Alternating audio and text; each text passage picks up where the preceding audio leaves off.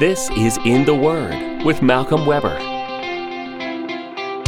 You see, you cannot understand that. You can't. You're not capable of understanding that. As a created being, you never will be capable of understanding that. Okay? That is inherently beyond the capacities of your understanding as a created human being, right? But you can believe it. Hallelujah. You see, by faith, we understand. Cool. By faith, we understand. You see, our minds can understand it, they can't resolve it. But our hearts embrace it, unresolved. Welcome to In the Word with Malcolm Weber. We should try to understand God's ways and His purposes in everything, but we must not limit God to what we can understand. We must accept and embrace the contradictions. We must trust God even when we can't figure it out. Dr. Weber unpacks this in the second part of his message, Understanding the Contradictions of God.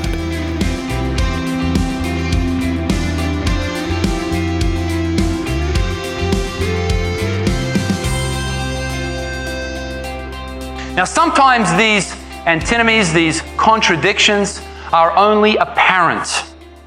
They appear to be contradictions, for a period of time, but then on the other side we actually work through them and we look back and we see that they weren't contradictions after all, although it seemed at the time they were. But sometimes these antinomies are actual. They are ultimate antinomies. Not to God. Nothing's an ultimate contradiction to God, but to us. They're ultimate antinomies. These are contradictions in the Christian life that will probably never be resolved for us. Wow! Ultimate paradoxes. Can you think of some? The triune nature of God, did you say? All right. Cool. Yeah, that's a great one. The very nature of God Himself. The triune nature of God. Let's look at that a little bit here. This is an antinomy, guys. Learn to like it.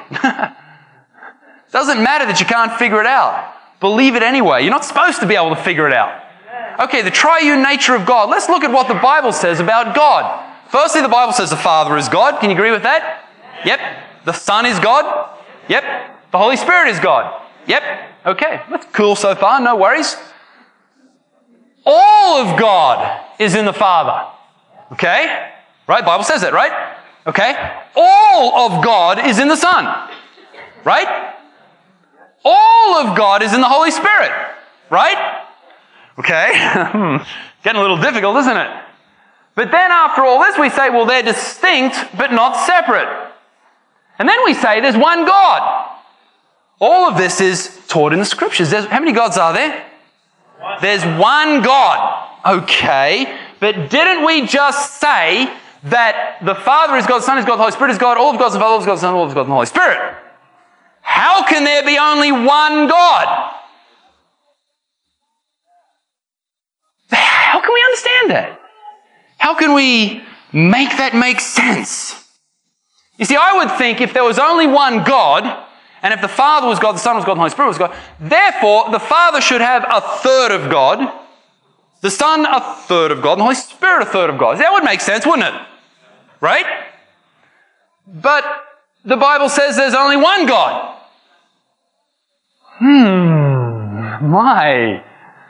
It doesn't add up, does it? Or we can look at the second set of statements there. All of God's in the Father, all of God's in the Son, all of God's in the Holy Spirit. So maybe, you see, we get into problems when we start using our little noodle to figure these things out and have them make sense, right? So someone says, well, maybe there was one God, so that was the Father in the Old Testament. Oneness theology. That was the Father in the Old Testament, and then the Father became the Son in the Gospels, and then the Son went back to heaven and then came back in the form of the Holy Spirit. You see, so there was only one God who was the Father, then He became the Son, then He became the Holy Spirit. You see, that would start to make sense, wouldn't it, to our brains, right? Wouldn't it? That would be a way to sort of figure out the triune nature of God. The only problem is that the Bible reveals that God eternally manifests Himself as Father, Son, and Holy Spirit. The Father always was, the Son always was, the Spirit always was, and the Father, Son, and Spirit always will be. Wow! So what do we do? How can God be one divine Spirit who eternally manifests himself as Father, Son, and Holy Spirit, and all three of those contain the fullness of God? How can that be? Well, you see, I don't know how that can be. And neither do you.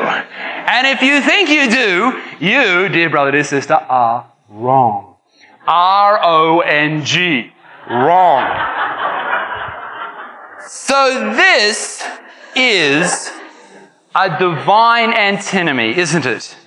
You cannot figure that out, can you?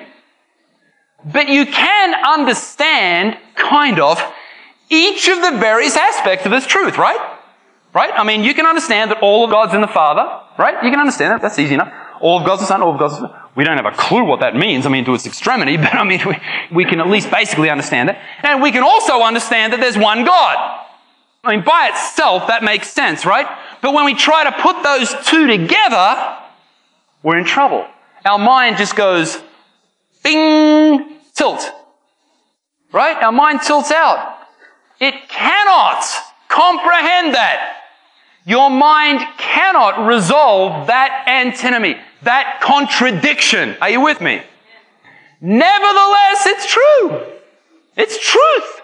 That's eternal truth. The Bible teaches that. You see, your mind can understand that, but your mind can't resolve that. Your heart doesn't need to resolve it. Your heart believes the Word of God, which reveals all of that, and so we have peace and we rest and we relax. Amen.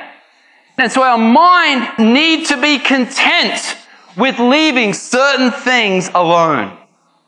Are you with me? Hallelujah. Another one, how about the creation of the world out of nothing? By faith we understand that the worlds were framed by the Word of God. And the faith here he's speaking of, by the way, is our faith, not God's. God didn't use his faith when he created the worlds. But we do need faith when we understand how God created the worlds. So by faith we understand that the worlds were framed by the Word of God. So the things which are seen were not made of things which are visible. You say, well, boy, I understand that. That's easy. Well, we understand it in the sense of we know that's true. But as far as figuring out how he did it, that's a little more to it than that, isn't there? So in the beginning, God created the universe. The Latin term is ex nihilo, out of nothing. God made something, and quite a big, spectacular something, by the way. The entirety of existence, all realms, spiritual and physical, everything seen and unseen. He just made it, bam, out of nothing. Why? Now that is a pretty cool use of resources. Where, you can take nothing and make the entire cosmos out of it. Wow. Now, how can we understand that? What on earth are we going to do with it? You see, when I make something as a human being, when you do too, we take something and then we make something else out of it. Right?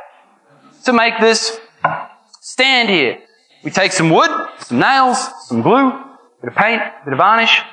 Anything else? A saw? Anything else? Did I miss anything? This is not my area of expertise. But we take that stuff and we kind of use it and we make the stand. Right? We can understand that makes something out of something out of something else. But how do you make something out of nothing? How do you take nothing? Nothing. And it's not that he took a space, it's that he took nothing.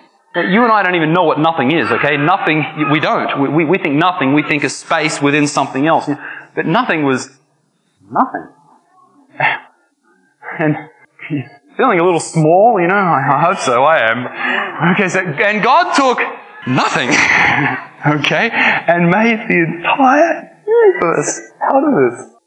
Why? Isn't that cool? Isn't he smart? Whoa! He's smarter than you, bro. Man, you see, you cannot understand that. You can't. You're not capable of understanding that. As a created being, you never will be capable of understanding that. Okay? that is inherently beyond the capacities of your understanding as a created human being, right? But you can believe it. Hallelujah. You see, by faith, we understand. Cool. By faith, we understand. You see, our minds can understand it, they can't resolve it. But our hearts embrace it, unresolved. Wow. All right, cool. There are always going to be things that finite beings just simply cannot understand. You just simply can't comprehend them. The nature of God, the creation of all things. That's not bad. That's not something you have to try to work your way out of, okay? It's not bad that you can't understand that stuff. You're not supposed to be able to understand that stuff. In any case, whether you like it or not, that is the way it is. So, learn to like it. Accept it. Embrace it. Embrace those contradictions, you see. Embrace those antinomies. Embrace those paradoxes. Well, let me give you another antinomy in God. This one is totally awesome. The sovereignty of God and the genuine responsibility of man. Whoa, heavy duty. All right. The Bible teaches, look at this, here's old Nebuchadnezzar, our friend, after the Lord taught him a lesson or two, and he comes back to sanity in Daniel 4, and he says, by the inspiration of the Spirit, the Most High rules in the kingdom of heaven and gives it to whomever He chooses. And all the inhabitants of the earth are reputed as nothing. He does according to whose will? His will. In the army of heaven, among the inhabitants of the earth, no one can restrain his hand or say to him, what are you doing? Wow. Paul makes it even stronger in Ephesians 1:11. In the Lord Jesus, we were chosen, having been predestinated according to the plan of who? Him who works out how much? How much? How much? In conformity with the purpose of whose will? Oh my. So how much? Is in conformity with whose purpose? Is that what he said? Does your Bible say that too? Wow. God is sovereign. My. Or how about Paul's words in Romans 9:20-21? But indeed, O man, who are you to reply against God? Will the thing formed say to him who formed it, why have you made me thus? Look at this verse here. Does not the potter have power over the clay from the same lump to make one vessel for honor and another for dishonor?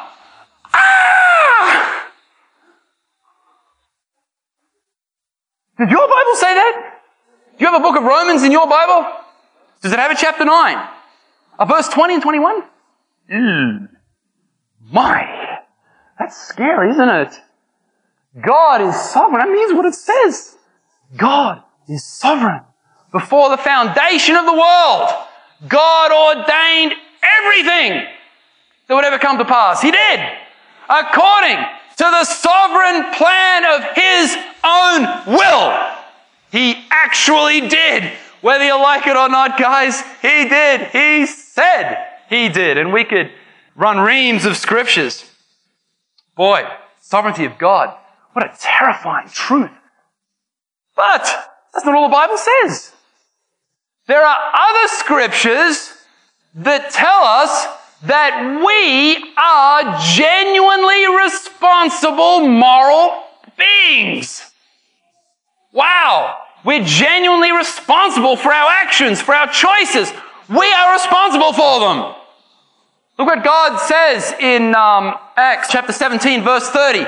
God commands all men everywhere to repent. God commands you to repent. And then Paul in Romans, same book, Romans 10, for whosoever shall call upon the name of the Lord shall be saved. You see, you need to call upon the name of the Lord to be saved. You need to repent. You need to believe. You are responsible for your life. Yes, you're responsible for your choices. Yes, you are. No one in hell in eternity will look up at God from the flames and say, God, this is your fault. You ordained me to eternal hell. I had nothing to do with it. I couldn't have done anything else because you predestinated it. It's your fault. That won't happen. Every person who will suffer eternity in hell will be there for one reason, and that is because they chose sin and rejected God. That's right. That's why they'll be there. Because they were responsible for their actions. They were responsible for the moral choices that they make. How could God, in justice, send someone to an eternity of hellfire for their sin if they only did it because He made them do it? Right? Okay. So, on the one hand, what you're telling me is that God is sovereign over all things. On the other hand, man and angels and moral beings are genuinely responsible for their actions and will give an account. That's right. That's right. Well, okay. But shouldn't it just be one or the other? Right? It was either the sovereign will of God that chose or the will of man that chose, right? How can it be both? How can God be sovereign and human responsibility be genuine? Are you with me? Are you with me? Wow. And yet, dear friends, they are. And both truths are set out in the Scriptures, many times side by side, oftentimes in the same verse. Teaches both as realities. What do we do with that? How do we figure that out? How do we resolve that contradiction? Are you with me? Do you agree with me there seems to be a contradiction here? How do we resolve that? What do we do with that? What do we do with that, guys? We embrace it. Wow. We receive it. We embrace it. We believe what God says, whether we can resolve the contradiction or not. Wow. You see, it's okay. This is an ultimate antinomy from our perspective. From God's it's not. But from ours, this is an ultimate antinomy. You're never going to be smart enough that you can sit down and resolve those two. Okay? But God has made us smart enough to be able to understand each of them and then to believe that they are both true side by side because the Word of God teaches both. Wow. You see, that's okay. Accept it. Accept that contradiction. We get into trouble when we don't accept the antinomies, the contradictions that the Bible teaches, and we try to resolve it in a manner that is logical to us. Right? Then we end up in trouble. And so, on the one hand, we end up with some Calvinists who end up with a God who is so sovereign that man is no longer genuinely responsible, and it doesn't matter what anybody does. There's no need for evangelism. Forget missions. If God's going to save the lost, He'll just do it. In the end, it'll just be done He doesn't need your help. I mean, that's what they said to William Carey when he first wrote his treatise and, started modern missions in the Western world. That's what they said. They said, Mr. Carey, if God wants to save the heathen, He will do it without our help. And so he wrote a theological treatise on the use of means to save the lost. Back then it was a real issue. It was a theological issue. Wow, but that's where they end up. If God has sovereignly predestinated everything from before the foundation of the world, then it'll just happen. Don't worry about it. Doesn't matter what you do or don't do. It'll just happen the way He ordained it. There's nothing you can do about it. You see, that's fatalism. That's a killer. What a diabolical doctrine. Right? What a hopelessness to live with that as your view of reality. Okay? So that's the one extreme of people that try to resolve the antinomy. The other extreme are the Arminians who effectively make God's will subject to the will of man. That God somehow looked down through history and saw what men would choose to do and then foreordained that. Okay? Oh my, what a wimpy doctrine. What a wimpy, weak doctrine. And so then the will of God becomes subject to the will of men? Oh my. Some of you are really giving me some interesting looks. And then, dear friends, we have a universe in which the will of man becomes the final sovereign choice, the final sovereign entity. Oh. And God is no longer truly sovereign. Well, thank God He is. Whether our theology lets Him be or not, He actually is. But a God, dear friends, who is not truly sovereign is a God who is not truly God. We're so glad you joined us for In the Word with Malcolm Weber, a weekly podcast featuring selected teachings from Dr. Weber's over 40 years of ministry. Find more teachings along with books, courses, tools, and other resources from Dr. Weber at www.leadersource.org. Tune in next week for the third part of this message, Understanding the Contradictions of God.